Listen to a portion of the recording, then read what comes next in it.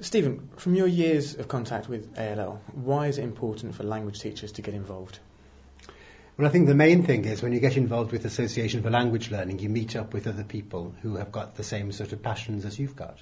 Maybe for different languages, maybe for different sectors, but there's something that's motivated them to want to teach languages, and all of us want to share that enthusiasm and find out what it is from different people. Also, of course, you get to go to great events and hear people speaking about things that you might know nothing about or you might know something different about. But I think the personal contact is the main thing, I think, over the 11 years I've been working with them. No, 16 years I've been working with them. It's the main thing I think that's distinctive from other events. Okay, moving on to one of my more personal issues, the use of ICT and sort of technology in language teaching. You're obviously one of the country's most prominent exponents of using video resources in MFL teaching. What do you think pupils gain by using these new technologies? I think it depends what the technology is and what it is they get to do with it. I think it's important to differentiate between the pupils doing something with the ICT and having something done to them with the ICT. So watching a video with a whole class, you can pick up lots of stuff, lots of information about the language, about the culture, about the people who you're learning about. And it depends obviously on the teacher intervening to help you to learn bits of language or to pick out the particular messages that are interesting to you.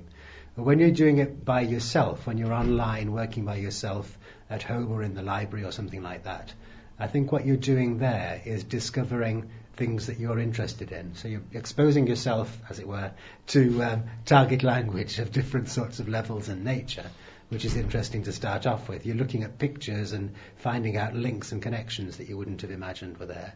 And you gradually start to spot those things that make the learning experience more personal to you.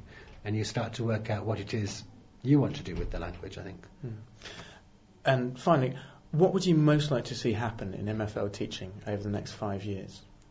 Complicated question.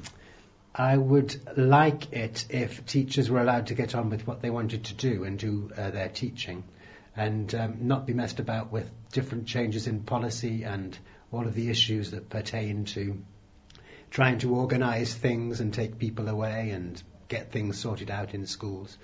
And also if they could have the burden lifted from them of all the organisation and bureaucracy that has nothing to do with teaching languages.